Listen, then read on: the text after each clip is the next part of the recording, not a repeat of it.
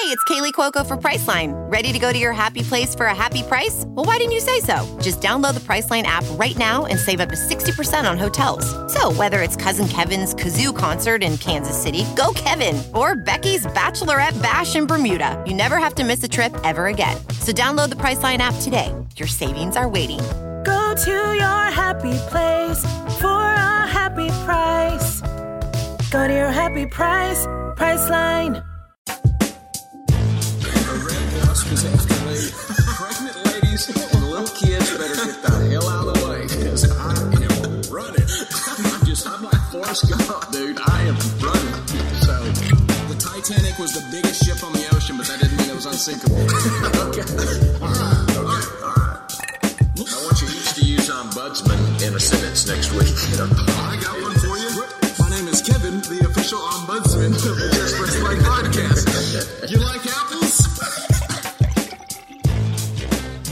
Welcome into another edition of the Just Press Play podcast. We took a week off, but we are back and better than ever. Well, we're missing LJ, but we got a good fill in. We got Uncle Tony hopped on with us. What's going on, guys? What's up, gentlemen? What's up? And what's of up? course, we got Pops. What's going on, Pops? Oh man, it's great. It's a great day to be alive. You know, man, it was a little cloudy here in Northwest Arkansas, but it was 60 degrees, 65-ish. I mean, finally, I think spring's on the horizon. We're into March now. I'm getting kind of excited. Time changes. Maybe next weekend. Maybe next weekend. Is it? Ooh, Yeah. that would be nice. Before the equinox? Oh, that would be great. They keep moving. They keep moving the time change back in the fall and up in the spring. So we're more on this daylight savings time. Well, I know you have a lot of opinions when it comes to daylight savings. Well, I have the right opinion. I have the correct opinion of it. You always feel that way. Who would not want another hour in the evening as opposed to the morning? There's proponents. There's probably a proponent to everything. But I agree with you. But You don't have to be at a bus stop at 6 a.m. in the morning, Liv. Well, 6 a.m. in the morning is dark sitting at a bus stop. Yeah. See, if you had to walk to work in the morning, you might want a little bit of light in your morning. Well, I mean, maybe, but I doubt it. I still rather have that hour in the afternoon. Anyway, speaking of hours getting taken away and all that, we just experienced a leap day. We are on February 29th. What was that? On Saturday. Yeah, Saturday. Yeah, on Saturday. Mm-hmm. And I was curious, do you guys know why we have leap years and leap days and all that? I get the feeling it's because of something to do with the rotation of the earth and the fact that Julius Caesar was probably an egomaniac. Well, that's usually just a good assumption at any point. Like Tony usually is, Kevin. He's about half-ass right. Well, we typically say a year's 365 years. What? We typically say a year is 365 days. That's because that's how long it takes the Earth to make a complete orbit around the sun. However, the complete orbit actually takes, and I've actually seen a couple of different things, but it's 365 days and some change. It's like 365.256, 0.242. 0.242. Okay, I've seen a few different things, but it comes out to be roughly 365 days and 6 hours. So while losing a few hours each day doesn't seem like a huge deal over a stretch of, like, say, 100 years, you would all of a sudden be 25 days behind schedule. So like spring would start in February and winter would start in November. And then you just keep adding, all of a sudden our seasons are all over the place. So in 45 BC, Tony's boy, Julius Caesar, had the solution. He thought, right, I'm going to introduce this new 365-day calendar, which included one leap year every 4 years. And that made sense, and everyone thought that would work. And it kind of did, but it's actually 365 days, 5 hours, and 49 minutes. So Caesar was off by 11 minutes.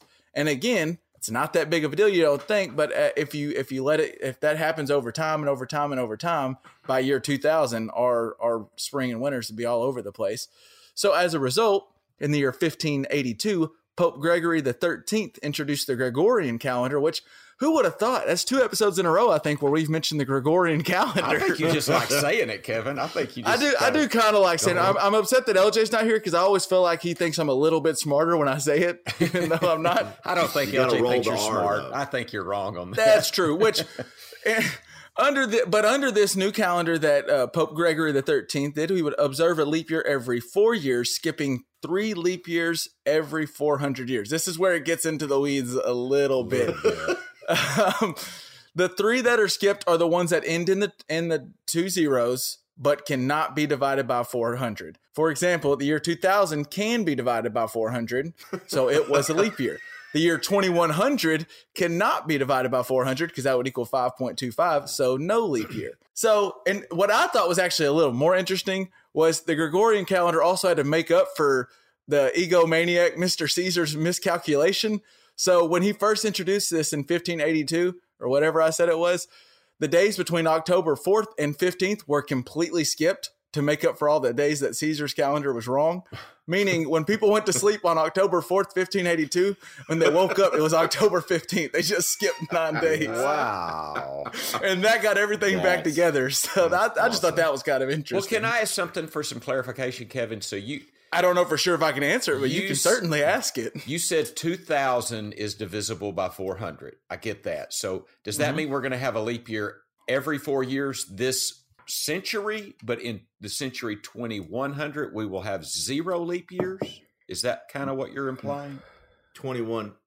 Kevin, The year 2100, you will not. Every 400 years, You won't. let's see, let me go back. Okay, so Yeah, it's so- one time every 400 years. Okay. Right. So on 2400, Liff, so when you wake up December 31st, 2399, and you're in that little cryogenic chamber that we've placed you in so that you'll stay alive. So until my you get head's just still 2400. around being Your y'all head, are just- your head's yeah. going to be going, damn, we're not going to have a leap year this year. Okay. Yeah. So, Yeah. all Okay. right, I just thought that was kind of interesting. We threw out a little President Day knowledge last pod, so I thought we'd throw a little leap year knowledge out. And, it's kind of half-ass knowledge. It's kind of like you said, Pops with Uncle Tony, half-ass right all the time. So, Yeah. And I think I may have Let's said get this. in- I may have said this last time. Pope Gregory, he's a smart motherfucker, man. You gotta give it to Pope Gregory, man. boy, I didn't set our plus minus for when we hit the F-bomb.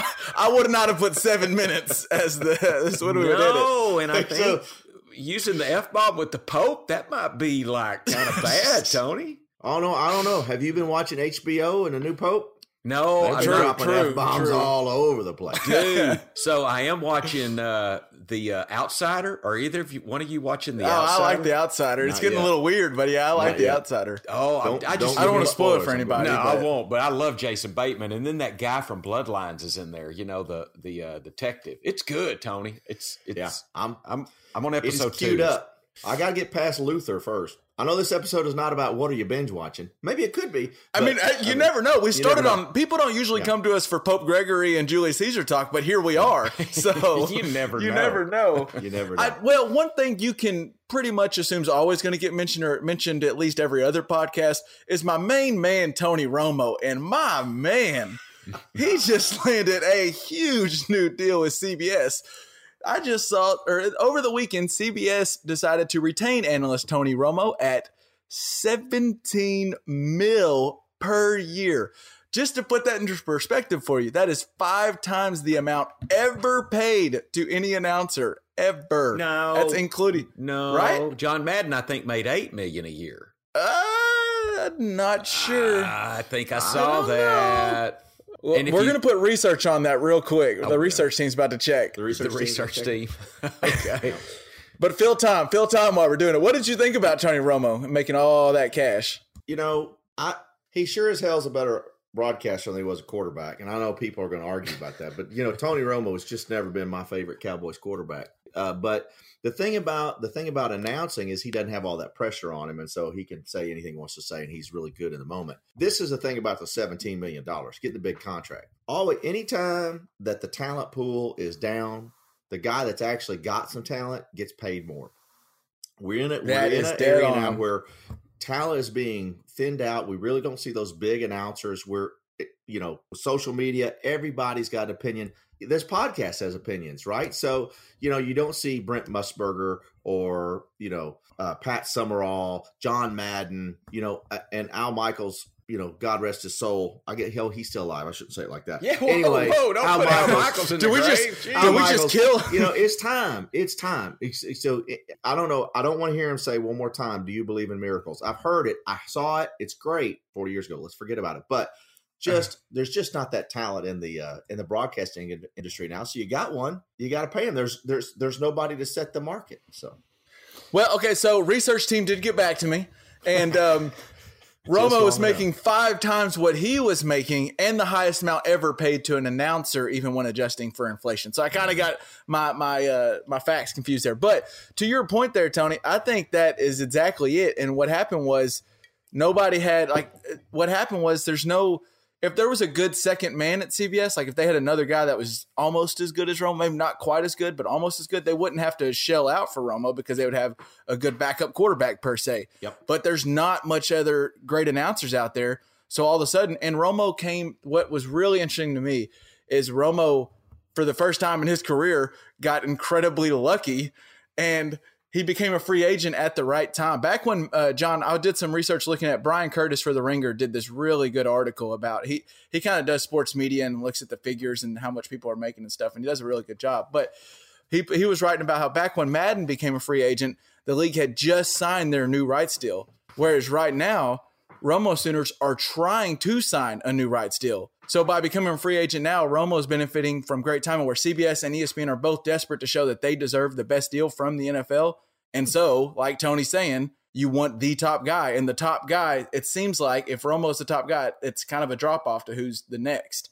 And so CBS wanted to make sure, and it's actually more interesting to me where ESPN wants, they want to really change it up where Monday Night Football gets flex scheduling. They want to get into more primetime games. They kind of want to get in that Super Bowl rotation. So getting Romo would help bolster what's already been, as we've talked about a lot on this podcast, a lackluster booth on Monday Night Football.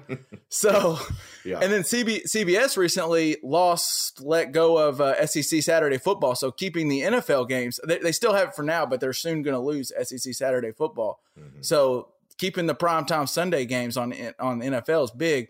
And then they also, Les Moonves was recently ousted because of the whole sexual assault stuff. And he was kind of the NFL plug. He's really good friends with all the NFL people. So CBS had to prove that they're serious. And so what better way to do that than go, hey, Romo, you tell us what you need. And from what I was reading, that his asking price skyrocketed in the past week. Cause he basically, I think whoever his agent is realized like what you were just saying, Uncle Tone, where he was like, you could reset the market right now. So go do it. And to me, more power to you. Go get your money. If you're only as valuable as you can negotiate, and Romo and him went and negotiated a big old contract. What do you think, Pops? Contract. Well, I from what I gathered, there was a time period that was soon to elapse that would allow him to negotiate with, among others, ESPN, who obviously wanted him. I think like March 4th. Right. So very soon. So the time that CBS had exclusive rights of negotiation was drawing to a close, and he was obligated to give them some figure, I think, or something like that. So I guess what I'm alluding to is that it seemed like it would have been better for Romo to probably went ahead and hit the open market and let ESPN negotiate against CBS. And quite frankly, I would have liked to have seen that because although, and I do want to say, I like Booger McFarland much better before he got in the booth on Monday night. Agreed. I liked him on Greeny, on the in the mornings and stuff. I liked him on some talk shows, but he is not he's better than Witten, and I love Witten as a guy. Well, that's saying a lot. But he's better than Witten in my opinion. But I would like to have seen ESPN been able to make a run at Romo. I do think he's the best analyst, and I'm a little shocked that. And I probably need to learn a little more that he signed a hell of a deal, no doubt. But it seems like it's always better to have two people bidding than to negotiate just with one party, which was what happened. I have a thought to that, but Tony, it looked like you were about to say something. Did you have a reaction to that? No, I just like Jason Witten better because I can get drunk faster by how many times it's a situation. So, just playing the Jason Witten drinking game. Yeah, Booger, it's really just a competition to see if you can make it to the third quarter. Yeah, Booger, you just laugh because I can't believe you said that. But with Jason, you could the situation game. I agree with what you're saying to an extent there, Pops. You obviously make more money when you got people bidding on you. That's why you don't usually let your quarterback get to the free agent market because all of a sudden when people are bidding on you, you can make a lot of money. But I was hearing some stuff about how Romo really wasn't as interested to go to ESPN, because when you go to ESPN, while they do pay you the big bucks, you're going on Get Up on Monday morning. You're going on NFL Live on Tuesday. You're going to make the rounds on all their shows throughout the week. Romo's kind of got it cake. He plays golf every weekend. He's calling the big game every weekend. He's still in like the Celebrity PGA Open and all that. He's doing very well, and I think he's totally – and I think it's a big deal for him. I don't know if it is or not, but – him and Nance work really well together. They do. I think part of it was like, hey, I kind of want to I'm a good power forward. I kind of want to stay with my point guard that runs the pick and roll with me real well. And I think that's kind of where Romo was at. Yeah. And I thought it would be interesting if ESPN would have shelled out the big bucks for him, what that would do with ESPN's employees. Like if you're Kirk Herbstreit and you're the top college guy, do you go back and go, hey, I'd like to redo my contract now? If you're, every big name there, I would be ready to redo my contract if Romo just got paid. Yeah. Yeah. I don't know that we'd miss Kirk Herbstreit. I like him and everything, but Jim Corson can find any cloud, so that'd be fun. When it all came down to it, $17 million for almost seemed crazy to me at first, but then doing a little research, CBS pays the NFL $1.03 billion every year to broadcast its games. So paying $17 million to Romo to announce their biggest game every weekend doesn't sound near as big. But all relative. And CBS has the AFC, right? So probably I would think the premier conference is still the NFC, which is what Fox has, right? Well, I don't know. I would somewhat disagree. If the Cowboys come back and become a playoff team, I think the NFC will come back and have that kind of notoriety. But you've got the Patriots and the Steelers. If Tom Brady stays. And you got Kansas City now. And you got Kansas City. So you've got very popular clubs in the AFC, whereas Dallas, America's team, really not that much America's team right now. So, if they start to win, I think you'll see the NFC ratings come up. AFC. What y'all think about some NFL players not having a response to Romo making that money? Michael Thomas in particular said no way announcers should be making more than 90% of the players. I think you're right, Tone. I think he's jealous that Tony Romo's not getting hit anymore and making $17 million, which I'm jealous too. I wish I was getting paid $17 million, but I ain't. So I wish I was Tyson Fury and could come into a boxing match on a throne, but hey, I'm not 6'7", so shut up, Michael. And if you want to announce, go to class. You can always try to catching announce, in footballs because I need you in Dynasty. So I think it'll be interesting. You're worth what somebody will pay you, whatever that is. I mean, you're worth, and so if somebody will pay Romo $17 million, more power to him. I'm envious, but I agree with what you're saying. Michael Thomas ought to shut up and play football. So as to wrap up this conversation, do you think is Tony Romo worth that? Like, does a Tony Romo game, does it mean something to you? Are you more inclined to go watch the game because Tony Romo's calling it? Like, does it justify CBS paying? Go ahead, Tony. I'm not, because but I'm a direct ticket kind of guy, because I will. You're a red zone, but understand nationally, if you're not doing direct ticket with picking the game you want to watch or doing red zone, Tony Romo is going to be on the nationally broadcast game, and probably going to be the 3:00 game, one where they're really concentrating on that particular that game. And the thing I'll say is that in each and every sport or in each and every business, there's always that contract that sets a precedent. And I think we've now seen that this is a precedent setter for broadcasting for the next 20, 25 years. You saw that A-Rod in baseball, 20 years ago. He had a precedent-setting contract. You go back to Herschel Walker with the USFL several years ago before that, precedent-setting contract. I think now you've got Romo with a precedent-setting kind of resetting contract. the market. And as we move forward, that's what broadcasting is going to be based upon. Yeah. I want to see the former players now trying to get into it. But, Pops, I wanted you to answer too. Does a Romo game, I feel like I know the answer, but does a Romo game kind of draw you in more than just a big game? Absolutely, it will. Now, I will not watch a Romo Nance game that I'm just not interested in. But if I have even a modicum of interest, I will tune to that game over another one, because Romo calling the game does elevate it some to me. I would be more apt to watch it. I mean, here's what I'm a red zone watcher. I'm a Dallas Cowboy watcher when they're on, and or Romo. So it would be kind of in that order, probably, is what I do. Sense. So if Cowboys aren't playing and Romo's not calling a game, I'm probably red zone, unless there's a game I'm really, really interested in. Yeah. I think to put a pin in it. You were right, Pops. I think CBS, even though 17 million seems like a lot, they're probably happy it didn't become a bidding war because, like you said, as soon as it becomes a bidding war, that those dollar signs and those commas and zeros start adding up. So I just somebody go get Gronkowski in this game. Well, that's the former players are going to start getting in. Phillip Rivers, if he retires anytime soon, I think he's going to be a commodity just because I think he's interesting. Jay Cutler had a job before he returned to play for the Dolphins for like 6 games or whatever that was. Greg Olsen has done a few games. I think you'll start seeing guys try to get into it. I like Olsen a lot.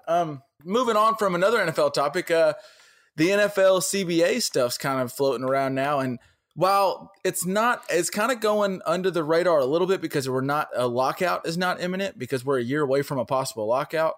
It is kind of interesting to me. Late Tuesday night of this past week, the NFL sent a proposed CBA to the players for a vote, and a few notable players took to Twitter and other social media platforms to show their displeasure with the proposed CBA. Russell Wilson, among some of them, saying that NBA and MLB are doing it right. Players come first. The NFL deserves the same. We should not rush it for the next 10 years for today's satisfaction. I vote no. Aaron Rodgers also saying that he voted no after talking with all of his teammates. Marquise Pouncey probably had the most F-bomb laced opinion when he went on a tirade basically saying, I vote no, the dudes at the top, the leaders, that's effing BS, F that, they're not looking out for the best of the players. If y'all want my vote, I vote no. And then he went on to say that if you need money, if you're one of the young players and you need money on one of these lockouts, if it happens, they're going to help you out. So it was interesting. Among the things people are that's been out there, we don't really know exactly what's in the new CBA, but we know via reports what some of the stuff is. One of them was, and it's an incentive for the lesser known players where they're going to add $100,000 increase to the minimum salaries. So that could mean a lot for those guys that are number 53, 50, 45 on the roster. Yeah. They want to do a playoff expansion to 7 teams, making 7 teams instead of 6 to make the playoffs with only 1 team receiving a first round bye. And they want to add a 17th regular season game. So I'll just throw it out to you, Pops. Do you think a lockout could be coming, or do you think what's your thoughts on it? Do you have any thoughts on the CBA stuff? I think a lockout could be coming because and here's the thing though. I saw also, and I don't know that you mentioned, but I think in 2020 or maybe in this CBA, the players get like 1% more of overall profits. You know, it goes where it was 53-47, it may go 52-48, or I thought I saw something like that. So, but I'm just that 17th game. I guess we've all here played some football. It is a brutal game. I mean, 17 games against the very best the planet has to offer is a lot. I mean, Deontay Wilder and Tyson Fury can't fight 17 times, you know. Yeah. That may be a little too much on a body, so they'd have to make concessions with practices. I've heard that they might have to do and they've talked about some of that, less padded practices.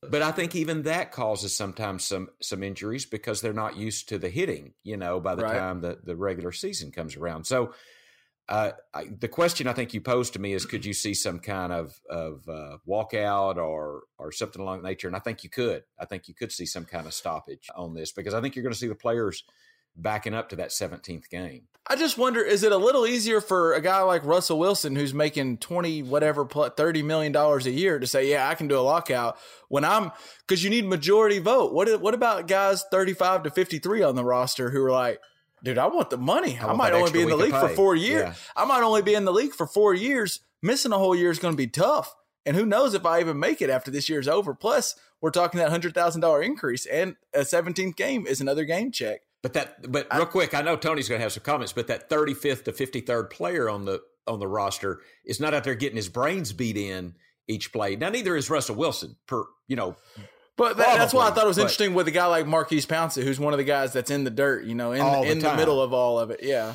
So Marquise Pouncey's kind of like, in one way, he's like our man, Uncle Tony, where he always has an opinion. Tony, what is your opinion on this CBA stuff? Yeah, the 17th game, I just don't get it. Now, what I saw they had come down to is there'll be a 17th regular season game. There'll be one less preseason game. As far as that goes, I'm okay with that. But nobody plays the final preseason game anyway. Just that. So is that really even that much of a concession to the players? I mean, it sounds like it, but it's not. So here's what I would say about a lockout. What's different now than's been different the last couple of times I've done the CBA is that NFL is not on the incline from as far as viewership and its dominance. It's still dominant in the marketplace as far as sports at watching and contracts. Just look at Tony Romo, but it's not as dominant as it once was. So, MLB is really headed down, but you've got a proliferation. I tried it. Third proliferation of sports out there, and I don't think they're as dominant as they could be. I think they're really scared of, dare we say it, soccer and the global impact that has. So I don't think a lockout's coming. I think they'll get something done here. But I will say it's time for the NFL owners to figure out, the gravy train is here. We're in a different life cycle of this product. We really need to continue to get our profits, but we can't look at the return we've been getting on it. So I don't think there's a walkout coming. I could be wrong, but I think the players are smart enough to know let's take it. Let's get the balance. And I will say this: the salary cap is a big deal in this, and they're talking about the salary cap going up. And if the players can say, okay, look, we'll play an extra game, but the amount of money that you guys are going to have to pay us is going to go up. And so everybody's going to have a salary cap increase. So you could be talking about, let's say the salary cap increased by $20 million per team, 30 teams times $20 million. That's a big influx of cash to all of those players. Well, so interesting. Some other things that have popped up, which I don't know where these are in CBA, but I know they're part of the conversation, is the possibility of limiting the franchise tag to one or even possibly none, which the franchise tag, the reason the players want to get rid of it is because that's kind of perfect for keeping guys because instead of letting a guy hit the open market, like Pops, you were saying with Romo, the franchise tag keeps him on their team, and it also does an average salary of the top. So instead of letting Mahomes hit the market, you can franchise tag him and not let him reset that market. And then the other one is the possibility of raising the cap. Like Tony said, I've even heard it floated around that some people want it to be uncapped. I don't know if that's even possible or not. But regardless, if you either uncap it or just raise it up by a lot, that means that's more money to pay the players. And I think this has a really interesting ripple effect to teams and players right now. Like, so if you're the Cowboys, since we're all Cowboys fans here, if you're a team like the Cowboys and you have three guys that are up for free agency at least that are all three pretty good players in Dak, Amari Cooper, and Byron Jones. If they agreed to something, say they agreed to something today, some of these franchise tags, the 17th game stuff wouldn't happen until I believe 2021, but some of this franchise tag and cap room stuff would happen immediately. So all of a sudden, if you're the Cowboys and tomorrow you only have one tag instead of two, you might think twice about who you're tagging, whether it's Cooper or Dak or Jones. And so I think it's interesting where teams are nervous on what to do. And then I think as players, it's interesting because if you're a guy like Mahomes, if the league goes either uncapped or the cap goes way up or they take the franchise tag away, if you're Mahomes, you may want to wait to sign that extension until either next year, because all of a sudden, if there's no franchise tag and you're Mahomes and you hit the open market, boy, that contract's going to be gargantuan. But that also is the possibility. We just saw his kneecap get dislocated last year. Right. You never know what could happen. I just think it's really interesting where these guys have a lot to think about, because I just don't know if we really know where this is CBA wise, because I know what there's players thinking, but it's a majority vote. And so even if there is some of the big name players making their voices known, at the end of the day, they could vote. The majority could vote the other way. I just think there's a lot of interesting things with this, and we're not going to know much. I don't think anything will happen until next year. But it's way early. It's way early for the CBA stuff, but it's interesting to talk about. But the franchise tag, I really like the two franchise tags, and I don't know why the players wouldn't like that. You're getting paid the average of the top 5 players. And if I perform, guess what? My contract value is going to go up the next year. The reason I don't like it is because it's keeping Byron Jones from hitting the open market. It's a 1-year deal instead of letting him hit the open market and go get him a 5-year deal. Absolutely. Well, that's what happened to Earl Thomas, right? Isn't that what happened to Earl Thomas? Right. Exactly. So he hurt his leg, and now he's flipping off the bench because he didn't have that secure contract. Right.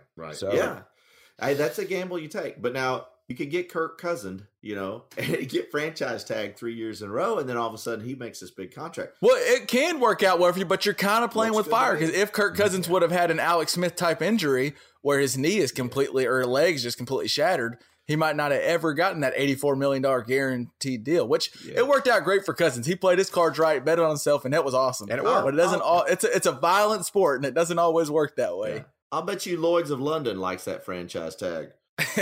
Yeah, I bet they do, Tony. Yeah. Good point.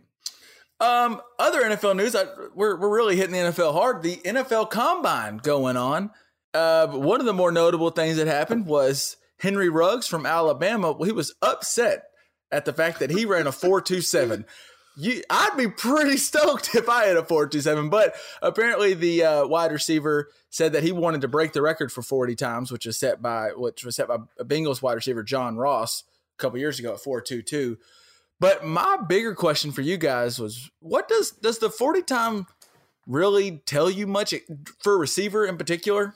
Do you think it tells you much, Tony? I think it does for two things. One, it tells you a little bit. The difference between a 4.27 and a 4.37 or a sub 4.4. Once you're sub 4.4, it doesn't really matter. But you're blazing fast. Yeah, you're fast. I'm not worried about it. But at 4, if you land at 4.6 or 4.7, it tells you one of two things. It tells you either A, this guy is not working and he's out of shape, and if he's not working for a combine, is he going to work for a contract? Or it tells you he is kind of slow for that position, and you need to be able to adjust what you're looking at that player to do, especially at the wide receiver position. Well, and the reason I thought about it is because, one, I just don't know. We always get all excited about, that guy ran a really fast 40 time. But I mean, look at John Ross. I know some of it's injuries, but his career is not taking off at all. And then I saw some stuff where Michael Irvin once said that no receiver who runs a 4.3 or faster has reached the Hall of Fame because that's too fast to remain under control while running routes. Michael Irvin also ran a 4.54, I think, or something. He wasn't blazing fast. He was considered slow. But he was. So I don't know how much there is truth to that, but I did look at here's the list of the 10 fastest receivers to ever run the 40 time. John Ross, J.J. Nelson, Dre Archer, Marquise Goodwin, Jacoby Ford, Mike Thomas, not that one, Darius Hayward-Bay, Yamon Figures, Jerome Mathis, and Dante Stallworth. Dante Stallworth's probably the best name on that list, and he's not a perennial Pro Bowler or anything. I don't know. Skillet Hands Bay has always had the potential. Just gosh, and rest in peace to Al Davis. But one thing that fast 40 time would have done is it have got you drafted in the top 10 in the black and silver. Speed kills, my friend. Speed kills. That's interesting. I think it matters in like a corner position sometimes, and I think it matters when you see a linebacker like, gosh, what's his name, Isaiah Simmons, who ran the 4.39 at 6'3", 200 whatever pounds he is. Yeah, good.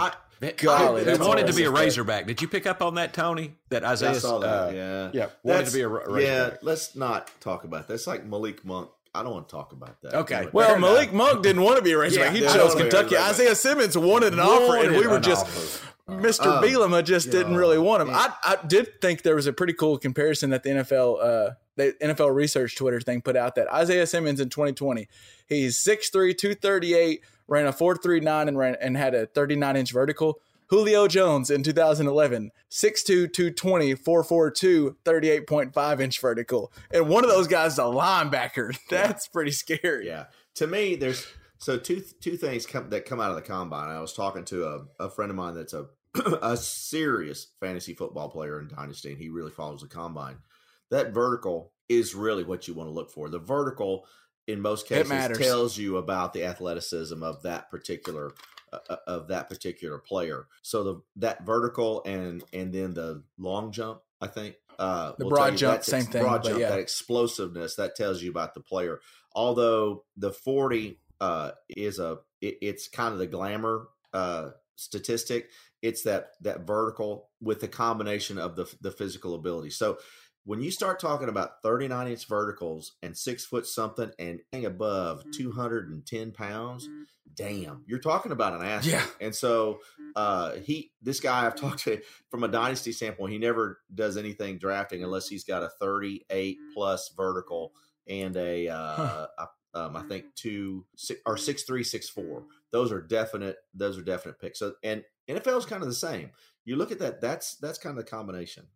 Well, and I think you kind of hit on something earlier. I think a slow 40 time may tell you more than a fast 40 time. Because like you said, once you're below 4.4, you're just fast. You're upper echelon, one of the faster guys on the field every time you touch the field. But when a guy shows up to the combine after the college football season ends, and all you're doing is trying to get drafted, and you come out and run a 4.6 or 4.7 and look out of shape, that sends a huge message and a red flag to anybody wanting to draft that. You couldn't just give me 4 months of training to gear up for the biggest training day of your life, the biggest interview of your life. I mean, I think you're right. I think it shows more if you run a slow one. Because, Liff and I know a guy, legendary, 4.4 40 playing for the Delta Warriors. I never saw him go to the NFL. So I don't know that 4.4 40 really means anything. Well, I wanted to kind of give what I saw where I love how they show at the combine, like, what is it, Isaiah? What's his last name? Simmons. Isaiah Simmons. Where they show running against other players, and they showed him running against Zeke, and among others, and Alvin Kamara. And Alvin Kamara was butt-ass last in that race. I want to say he ran maybe a 4.5. Butt-ass last? He was butt naked last in the 40 of the ones they were showing. And so I do think that, and you kind of raised this point, Tony, 40 time, and maybe what you said, Kevin, a slow time probably says more than a fast time, because Alvin Kamara is obviously a great, fantastic back, and he had a relatively slow 40 time. So I don't remember Emmitt Smith, quite frankly, being blazingly fast, but somebody was after him. He was pretty damn fast, though. So, he can outrun people. Speaking of receivers in 40 times, you know what Jerry Rice ran in the 40 time? I don't think it was blazing fast. 4.71. Yeah. And I don't know for sure. I think he was pretty good at football. I think he was pretty good. I think he was pretty good. I can't remember what Calvin Johnson ran. He was like a 4.28 or 4.3. He was one of those crazy speeds. Megatron? Yeah, I'm pretty sure. Megatron ran a crazy 40, as I recall. Okay. I think he did. 4.35. Yeah, the research team has really been putting in some work this episode. But you know what? We might give a little credibility to Michael Irvin, because maybe if you're that fast, you can't stop as fast. Well, and if you are, I know I don't run anywhere near 4.5, but I mean, really, I've been running like in some flag football, and if you're running as fast as you possibly can, it is hard to concentrate and catch the football. There is a mix that needs to go along. So I think Michael Irvin is on to something there. And you named off these fastest receivers. I think he's on to something a little bit. I do too. The more I looked at it, I thought, I don't know if it really – sure, I'd love to have a guy. I'd love to be 4.3, but I think – if you're 4.4, I want to know what your, like Tony said, I want to know what your vertical is. What's your hands like? What's your broad jump? If you're a 4.4, you're fast. You know what, you're running back. You know what I want to know? I don't care if you run a 4.6. How fast can you get to that 4.6 speed? Can you get there in 2 steps? That's explosiveness, and maybe that's what you're talking about, the broad jump and the high jump, because the explosiveness is what it matters. Yeah, and that's where you're talking. A lot of people look to that cone drill to make a decision on how quick or what kind of athleticism they're looking at. Although wide receivers, you don't see that cone drill be a big deal for them. But now, because that cone drill, it really tests your ability to change direction at high speeds, where they put 3 cones placed in an L, and you basically run back and forth to them real quick. So I tell you, I think anybody's 40 time enhanced if they've got a red wasp after them. Well, you're right. I tell you what, Liff might be able to get into the sub fours in there if you hey, I might be playing in the NFL right now if I could get a red wasp buzzing in my ear all the time. I'd be bowling people over. Maybe more impressive than Ruggs running that 4.27 or Pops running with a red wasp after him is watching these big guys that run these fast speeds like Mekhi Becton, who ran a 5.1. He's a former offensive tackle at Boston College, weighs 364 pounds that ran a 5.1. And then to one-up him, Iowa's a former Iowa Hawkeye O-lineman, Tristan Wirth, ran a 4.85, and he weighs 320, 6'5", 320, running a 4.85. And he set the record for broad jump and had a vertical of 36.5 at 320 pounds. That is insane. Absolutely nuts. You know, what is it? Those numbers are wild. Speed and weight equals momentum. When that train starts coming along, it ain't stopping. Yeah. So shout out to Prestige Worldwide, because physics will tell you mass times speed, force And so that is what's different in football today. When some dude weighs 260 pounds and he's coming at you, Derrick Henry, at 4.7, you're going to be hurt. You're That making is a business lot of decision if you want to force tackle that. coming right at you. So yeah, that force is, man, that's a whole lot different today than it's ever been. And just think about it, at that size, 320 pounds pulling from the left guard, running a 4.85. Yeah. Yeah, how many times? I think right now, if you ask any defensive back in the NFL, oh shit, John Ross is coming around the corner. Care? Oh shit, Derrick Henry is coming around the corner. They care. All of a sudden, my knees hurt. I fell down. That force that's coming around the corner that really impacts. And some of these guys, to this particular class, not to talk fantasy, but this particular class has some of the Who would have best thought that athletes. Uncle Tone would mention fantasy football? I know this is a shocker. Okay, so from a straight NFL standpoint, there are a lot of teams that are going to get real healthy this year out of this draft. Some of the best. I think this is athletes we've ever a seen. deep draft. I feel like we might say this all the time, but I really do think there's a lot of talent at receiver, running back, offensive line. I think there's a lot of talent in this draft. Yeah, the wide receiver has never been this deep, but there's some really good interior defensive linemen, I think, if I read that correctly. Speaking of big guys, did you guys get to do any looking up of the former D3er Ben Bartch? Love I it. did. Love it. So, Love it. for anybody who doesn't know the story of Ben Bartch, 2 years ago, he was the third string tight end at St. John's University in Minnesota, a D3 school. And his coaches told him that they thought he had really good blocking skills, and so they suggested that he add some weight and move over to offensive line. Well, he did just that. He gained 70 pounds in a year, and now the 6'6", 250-pound player or 320-pound player is looking like a mid-round draft pick in the NFL draft. And someone asked him at the combine, what did you do to gain 70 pounds in a year? And he said all he did was drink this one simple shake every day. And that shake consisted of 7 scrambled eggs, big tub of cottage cheese, quick grits, peanut butter, 1 full banana, and then Gatorade mixed in there, preferably red Gatorade, he said. And he said, they asked him how it tastes, and he goes, I don't know. Sometimes I just plugged my nose and I just chugged it down. I gagged a little bit every now and then, but hey, you got to do what you got to do. And my man's getting drafted now, so I guess it's all worth it. What did you think? What do you think about that shake, Dad? How do you think that would taste? You know, I saw a video of him, making the shake at the combine for the young lady that was talking with so him. we'll put this in show notes. Colleen And, Wolfe, who works with NFL Network, she did a little Wolfe. interview with him, and they made it right there at the she combine. tasted it. She acted like it wasn't that bad. It didn't look as nasty as I thought it was going to look. I don't know. Scrambled eggs and Gatorade does not sound good to me. I didn't understand why scramble the eggs. If you're putting it in a blender, why not just crack 7 eggs and put it in there? Well, he said that. He said he was worried about salmonella or something. Oh, yeah, food salmonella. poisoning or something. Food Yeah, that's poisoning. So he thought he better cook it. And I thought it was funny. You He says, well, in the morning, it's a little more lukewarm because the eggs are warmer in the morning. Like, come on, man. Oh, That's God. an offensive lineman right there. You could cook them the night before and just have them in the refrigerator ready to go. I just thought that was hilarious. I loved it. She took like you said, Pops. Colleen Wolfe took another drink. It was like, it's not terrible. And she looks over, and our boy Ben Bartch is just chugging that sucker. He's like, I might as well down it while I'm here. Yeah, he was at a keg party. It was awesome. He just chugged it around. I'll give him credit though. He did.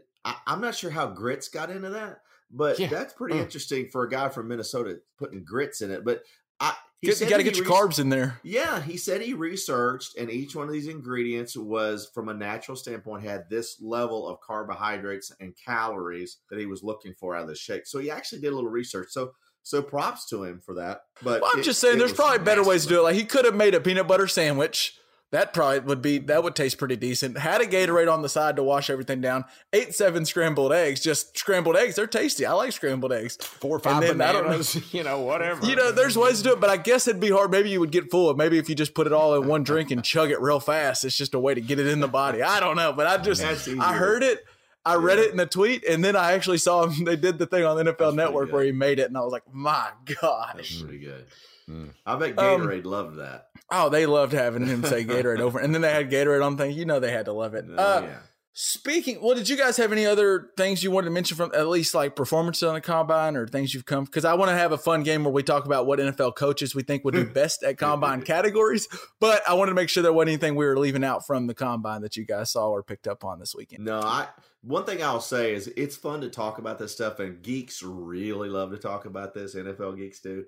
But it doesn't make any difference. CeeDee Lamb is still a badass. And, just because he didn't run the fastest 40 out there, this kid's going to be awesome. And so that's what kind of comes out of the combine is you got to take it with a little bit of a grain of salt. The lower guys might say, hey, this guy actually should be considered. But for the guys that were already in the top part of the draft, the combine can be a non-event. Yeah, I mean, I like the combine, and there are times where you see a guy like Isaiah Simmons. I think he was already going to get drafted high, but he might have just got himself top 3 with what he did at the combine. But why do we?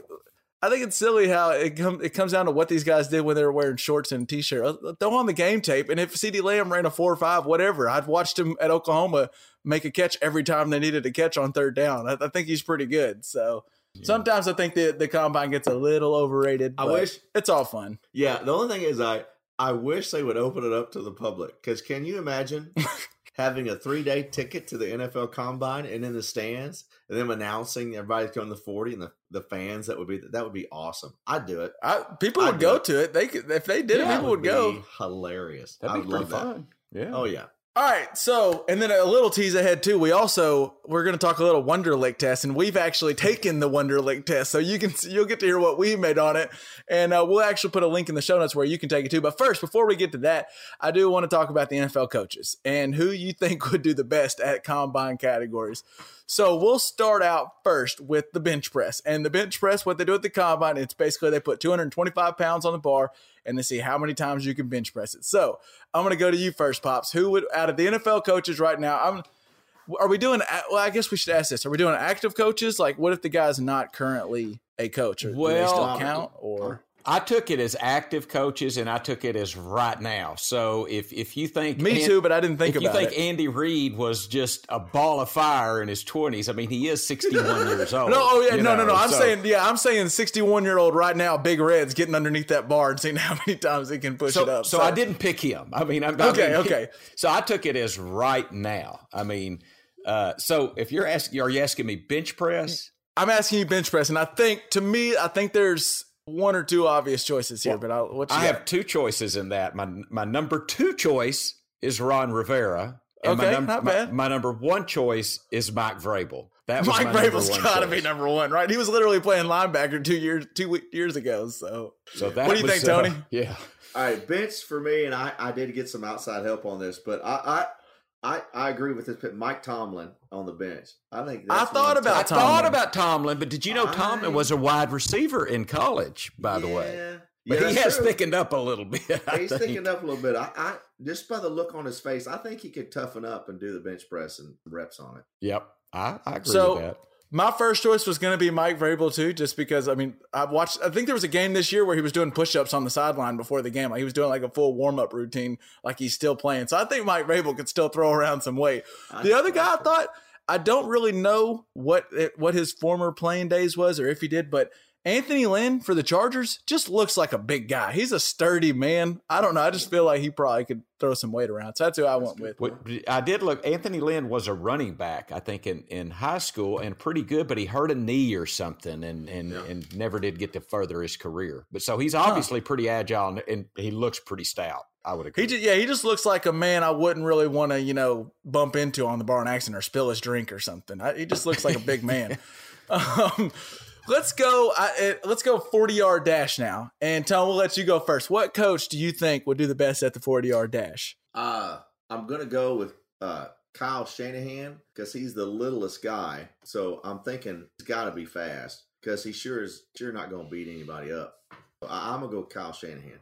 So I think I like that pick because I think his build makes me think he probably runs. For some reason, though, I feel like Kyle Shanahan is more of a long distance runner, maybe not a quick 40. He can hit 5 miles or something on the treadmill while watching film. I don't know if he's hitting that quick 40. Right. Pops, what do you think? Well, real quick, did you know that Kyle Shanahan did play wide receiver at UT? Oh, He did play wide receiver at UT. Now, for UT, his career, Texas for or his, Tennessee? UT, Texas. Now, for his career, he had like 13 receptions, 140 yards. For his career. If you're there, though, if you made it to Texas. But if you made it to Texas, UT, that says something. So I think that might be a good pick then, Tone. He might be on the money. What do you think, Pops? He was on my board, Tony, but I'll tell you, I kind of like. He was on the big board. He was on the big board, but I'm going to give you two, but my first choice, I'm going to give you my second choice first.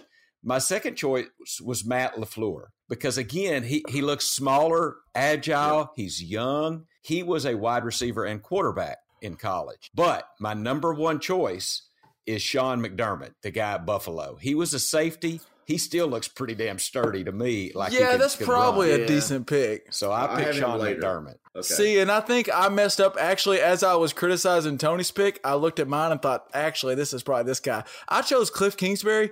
I bet Kingsbury probably gets on the treadmill and runs for a long distance. I don't think he's got the explosive speed. So I like your LaFleur pick because LaFleur, and we'll go on to the next category. LaFleur is who I picked for vertical jump, which vertical, for anyone who's not quite aware, vertical is standing flat foot and you reach up and you get measured how you reach, and then you jump up again and touch the highest point. And it's the difference of those is your vertical.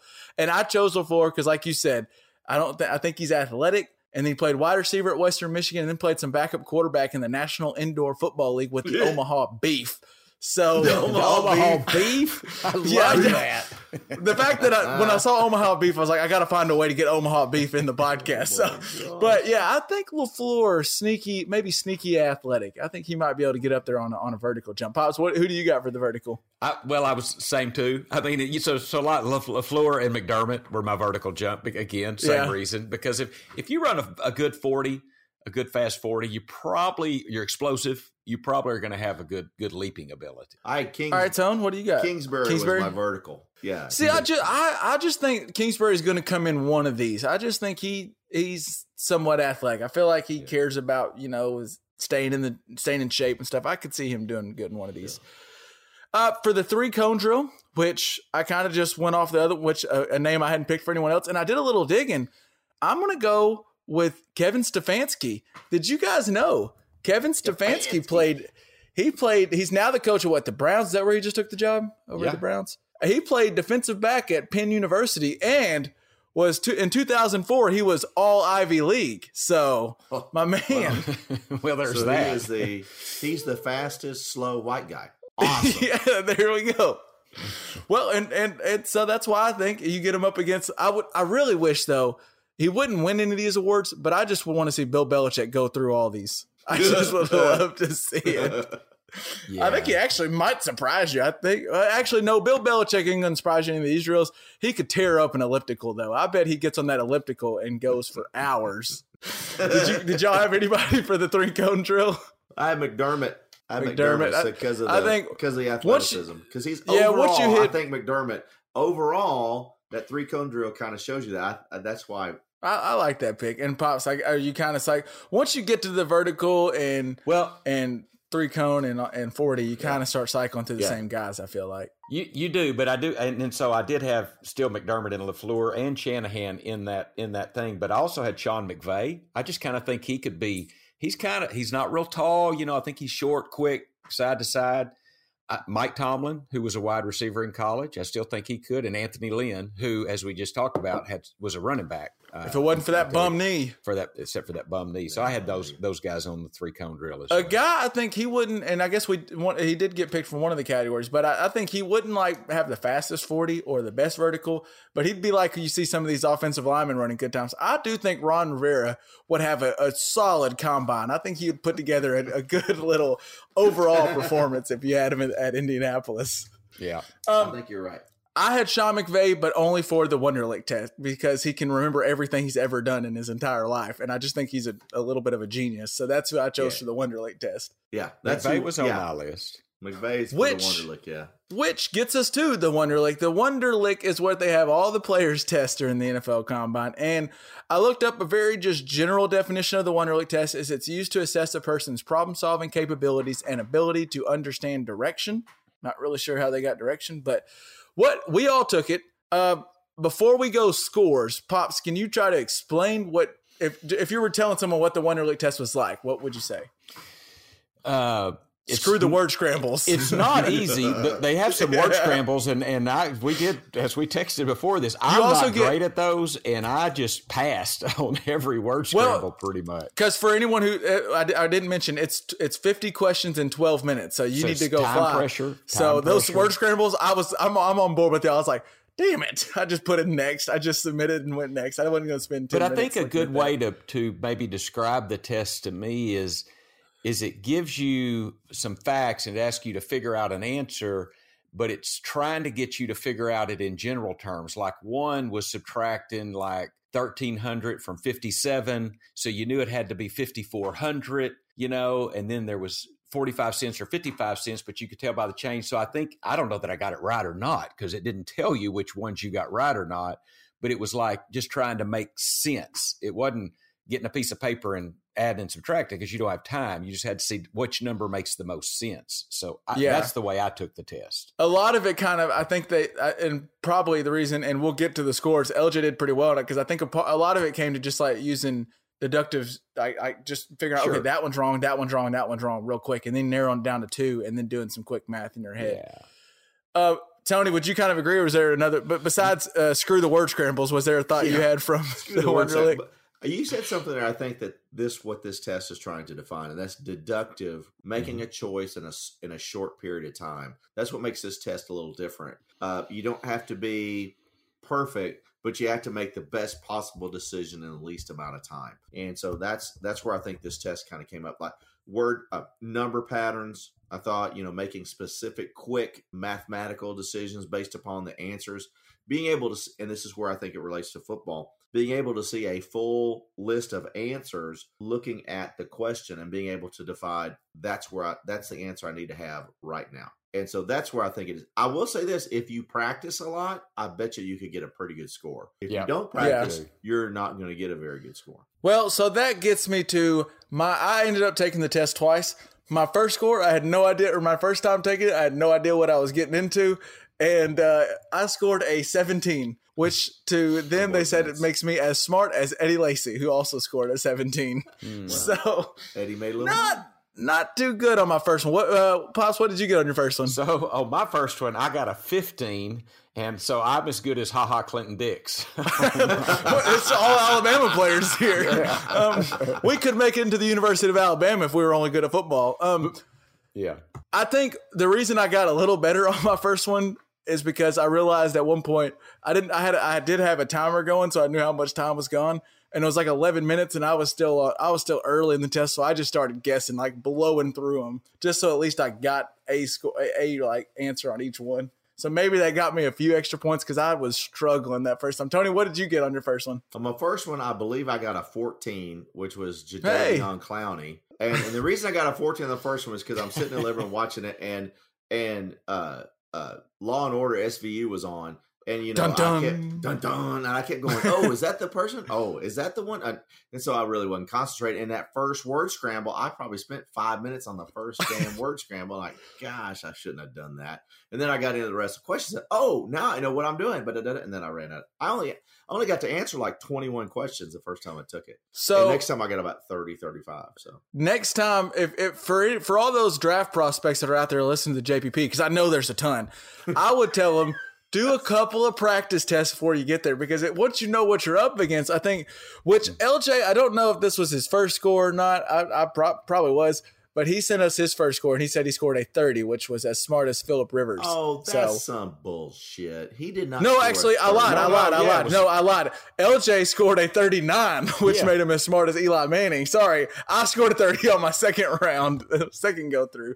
LJ scored a 39, which he does have the nickname, Uncle Tony. He has the nickname as 32 because he's good at taking tests. That was his okay. I was going to say that's ACT. He had a 32 on the ACT. I sure hope he doesn't have any student loans, because if he's scoring a 39 on this Wonderlic, he sure as hell gotten a free education. So, what is the high score? What is the high 50, score? Because I think you get a point for every answer you get right. So if you got a 50, and since you asked, we had looked up who was the top scorers, and it was a punter, Pat McAnally, was the only known player to get a perfect score on the Wonderlic test. He came from Harvard and played primarily on special teams, though he was used occasionally as a wide receiver and hauled in 5 touchdowns at Harvard. But My man was good in the Wonder League. Some other notable names, Ryan Fitzpatrick got a 48, another Harvard product. Ben Watson, tight end, got a 48. Vince Young got a 6.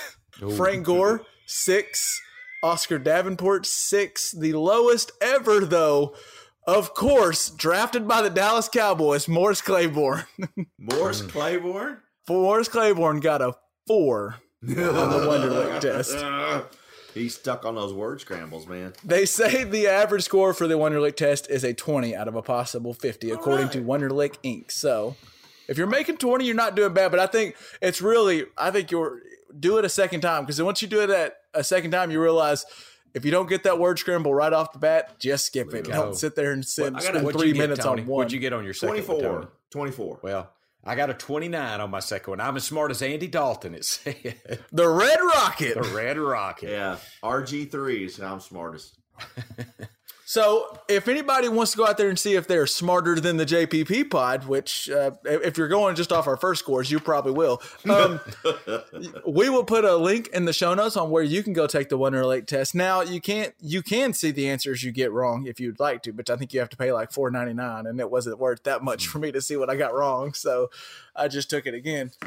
But yeah, it was kind of interesting to finally do the Wonder League test, because we've seen people. I think Andrew Luck also got a really good score on the Wonder League test. 37 or something. Kim, what did you get on your second one? The second one, I got a 30. Damn. I was Phillip Rivers on the second one. But I did what I started skipping through. If I spent more than and I noticed on the second one, I got a couple of questions that I had already had. So I was able to answer a few really fast. And then I pretty much just didn't do any word scrambles, because I'm not one of those people that do them really well. Like, I know, shout out to Cody McGee's good at word scrambles. I'm just not. So I just skipped through all of them. I either see a word scramble real quick or I don't, and that's why. So there's no point in messing around with it. No point in waiting. Yeah. I've had a drink now. I'm thinking I'm going to go back and test. I'm sure you do better after a drink. Relax a little bit, Yeah, it's how I got a 28 on the ACT the first time I took it. By drinking before? Yeah, absolutely. That's how we used to do it back in the day in Saline County. Well, before we get out of here, we've done a lot of NFL talk, and I wanted to hit a couple other news and notes. Did you see, Pops? I know you probably haven't caught a lot of NBA, but it's about that time where you might start getting in, and we might have a new rivalry budding in the NBA between James Harden, the bearded one, and Giannis Antetokounmpo, the Greek freak. Did you see some of those the interview that James Harden had with Rachel Nichols? I did, and I thought Harden handled himself okay. I thought he didn't see the joke about the All-Star game where Giannis said that he wanted somebody that was going to pass the ball, and Harden aptly pointed out that he is way higher on the assist list than Kemba Walker. He says, I didn't even see it, but he knew exactly where Kemba Walker stood on the assist list and where he stood on the assist list, and how much more he was more than him a game. Well, now Rachel Nichols pointed out where they stood. He just said that I was a lot higher. He said, I got more assists than Kemba Walker. And then I'm just saying, when any pro athlete tells you, oh, I don't see that, I almost guarantee they're lying. Yeah, I just feel like that's what they say. Because it's kind of what drives them a little bit. It's what keeps them going. And it did seem. And then his remark about Giannis, that he was like, well, I wish I was 7 feet tall and could just dunk on everybody. It doesn't take any skill. What I have to do takes skill. He doesn't have any skill. Yeah. And let me just say this, Kevin. If I get the choice between, I get to pick one, James Harden or Giannis Antetokounmpo, I'm picking Antetokounmpo. Period. I think not a question. No hesitation. And I think Harden's a hell of a player, but I'm picking the Greek freak. Well, on Sunday, 2 games after this came out on Friday, and then Giannis had a game. I think on that game he played on Friday. After 3 quarters, he had like 32 and 15 or something, and then didn't play much of the fourth. And then on Sunday, Giannis reeled off a 40 points, 20 rebounds, and 5 assist game in just 35 minutes, being the first Buck to ever do that since Kareem Abdul-Jabbar. So I think Mr. No Skill Giannis is trying to show. If you're any other player in the NBA, I'm just thinking, damn, James Harden, why'd you have to go and get this guy even more upset? Yeah, that's like talking shit to Shaq, and now he already is physically dominating. Now you gave him a reason to actually go out there and try, or go try harder. But I just thought I like this stuff though. Honestly, I think it's fun. It makes the game more fun, and it makes it more interesting when guys are kind of beefing with each other a little bit. You saw it more, I felt like, back in the day, and you don't see it as much now. I feel like now they're more friendly. Even though I do think they want to beat each other, they just seem more friendly with each other in today's NBA. Could I ask y'all an NBA question? Of course. So is Zion all that, or is it too soon to tell? Well, Go ahead, Kevin. As of there's some stats you could probably pull up. I don't have them in front of me. And I think as of we're recording this, he'll be playing the Lakers. He'll be playing LeBron for the second time. But I would say Giannis is all that, and he's exactly what he was hyped up to be. Zion. I don't know. Zion. I like calling him Zion. He said he doesn't care. No, wait. He's asking Zion about Williams. Zion. Zion Williams. From Duke. What did I say? That's what I'm talking about. Did I say No, the you wrong said name? Giannis. You said Giannis. Oh, I meant Zion. Yeah, I meant Zion. Okay. I think he said Zion Giannis, Williamson. Zion. Say whatever you want. I thought you were correcting it because at one point they corrected whether it was Zion or Zion. Because as a casual fan, the dude hadn't played for 3 months, and when he played it in the college, he was a man among boys, but now he's a man among men. Is he really that? Is he really all of that? Or Kevin, what is the thing? Yeah, has he been averaging like 30 and 12 or something? And he's averaging like 25 and 12 or 25 and 9. I don't know if it's quite a double-double, but he's scoring 25 points a game on 60% shooting, which is pretty unheard of as a rookie. He does some things. He's not Shaq, obviously, because he's not 7'1", but he does things where, like you said, Uncle Tone, back in college when he was at Duke, he would have those moments where it just looked like a grown man playing with boys. And he's doing the same thing now at the NBA at times where he's pushing people around. He's dunking on people. When he jumps up to go get a rebound sometimes, it is just insane. I feel like I didn't watch much Charles Barkley because it was before my time. But I know they kind of got compared a little bit. But there's just times where I know the guy's taller than Zion, but it just doesn't matter because he's just he's so strong. He's quick, strong. He has it all. The only thing that worries me is I don't know if he's going to stay healthy. I hope he does. I think he's carried too much weight on those knees and ankles. I really do. They have him listed at like 285, and there's reports that he's playing at 300 right now. He's a big man. Okay. Well, and he plays above the rim. He plays above the rim a lot, and you've got to come back to earth, and that's where it's going to get him. It's a lot of meat. All right, gravity's a bitch. I think we can all agree to that. So, okay, all right. Well, thank you for that. I just, I'm a little concerned that we got all this hype on Zion, and just I've seen a couple of games. I'm watching highlights, and I've seen some great stuff, but I do it for anyway. Thank you. We'll see. I think that's a good question. In his first earlier this year, he became the first rookie since Michael Jordan to record 4 consecutive games of at least 25 points while shooting at least 57% from the floor. The first rookie to do that since MJ. Anytime you're getting mentioned in sentence where you're the first since Michael Jordan. Okay, then. Never mind. That answers the question. but I think quick LeBron, shout out though on another guy. Kevin, you may have been watching. You've been watching Jason Tatum at Boston. This guy's gone up to another level. He has taken his game to another level. He is really playing his ass off right now. He's fun to watch. Yeah, he's gone to a whole nother level. I finally was able to pull up Zion's stats for the year so far. He's playing 28 minutes a game, averaging 23 points and 7 rebounds on 58% from the field. So pretty solid as a rookie. If we'll see.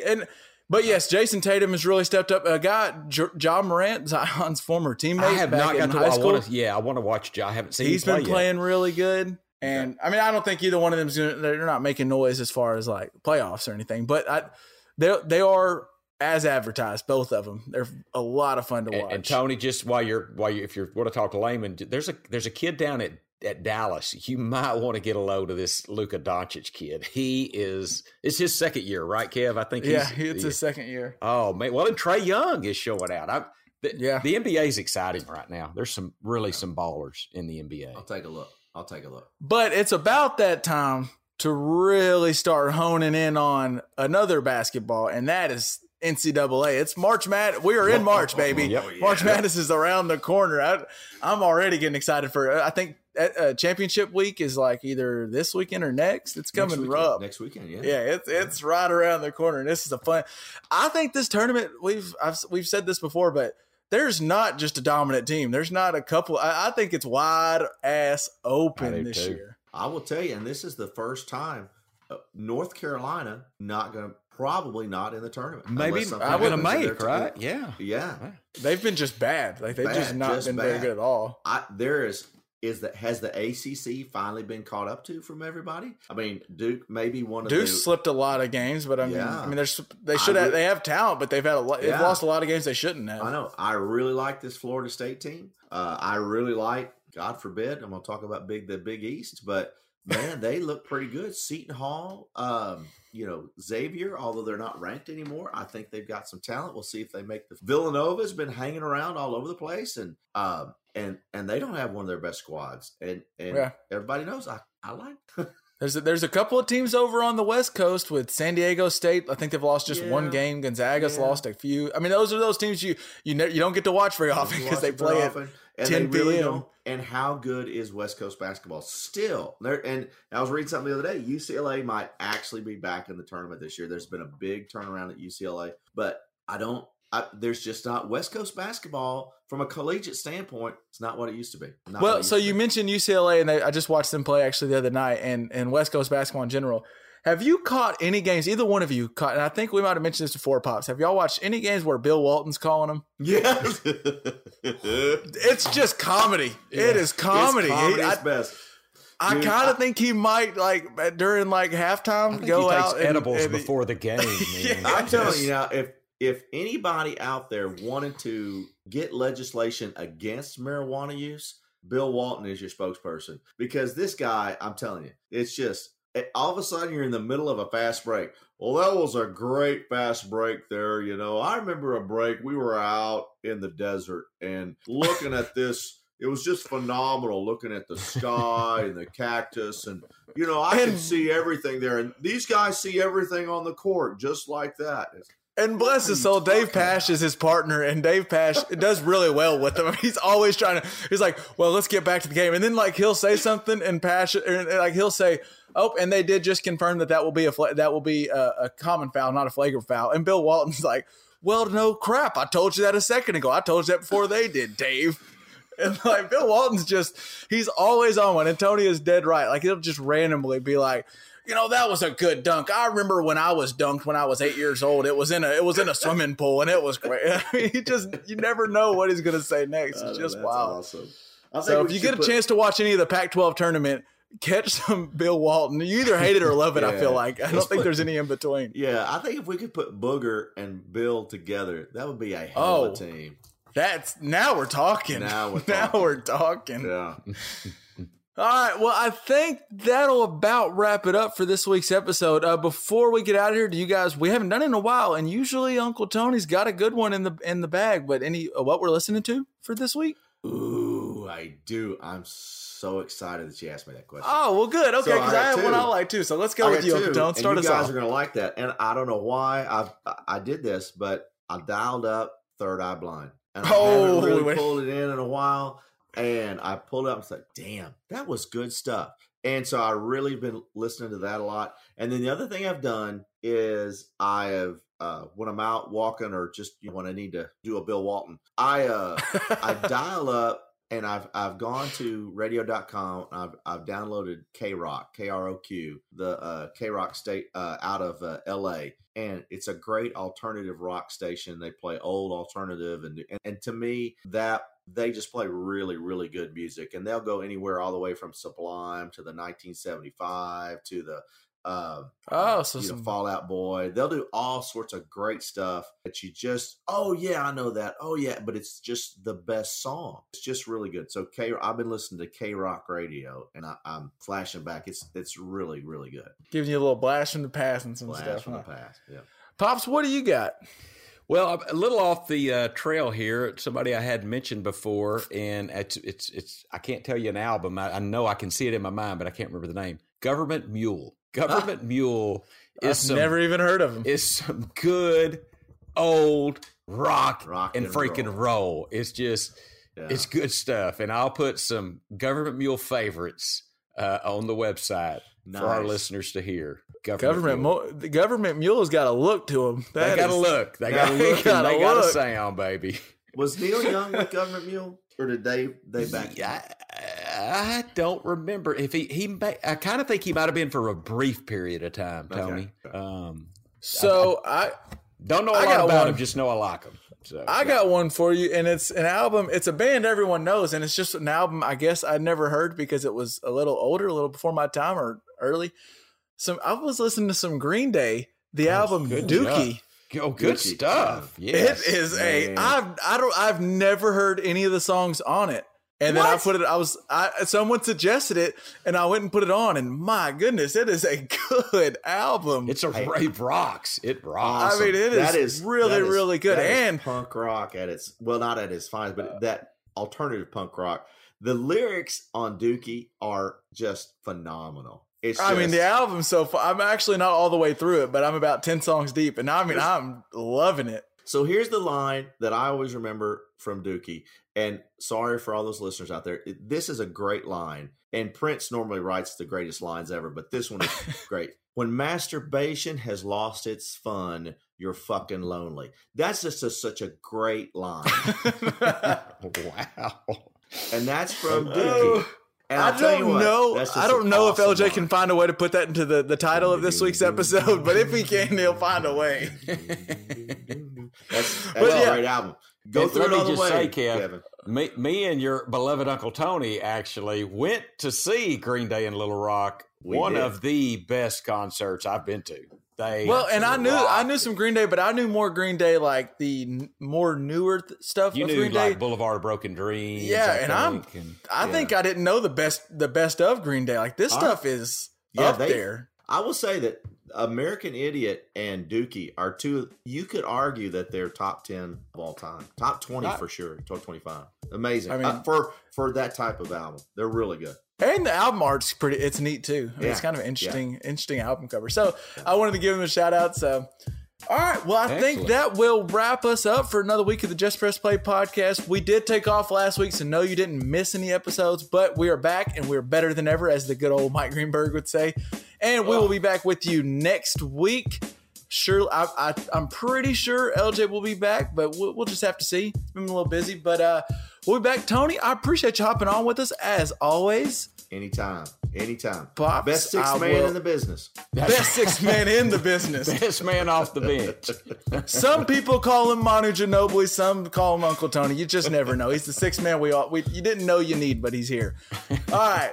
That'll do it for another week. Make sure you catch us on our website at jpbpod.com. We'll put a link to that Wonderlic test where you can go take it, see if you're smarter than the guys, as well as all the show notes from this week's episode. And then make sure you're subscribing us and following us on either Apple, Spotify, Stitcher, wherever you get your podcasts. And then go find us on Facebook and Twitter. All right, that'll do it. Peace out, guys. Peace.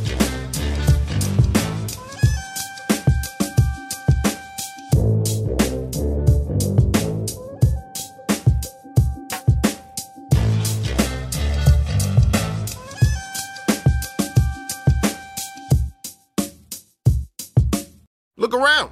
You can find cars like these on AutoTrader, like that car riding your tail.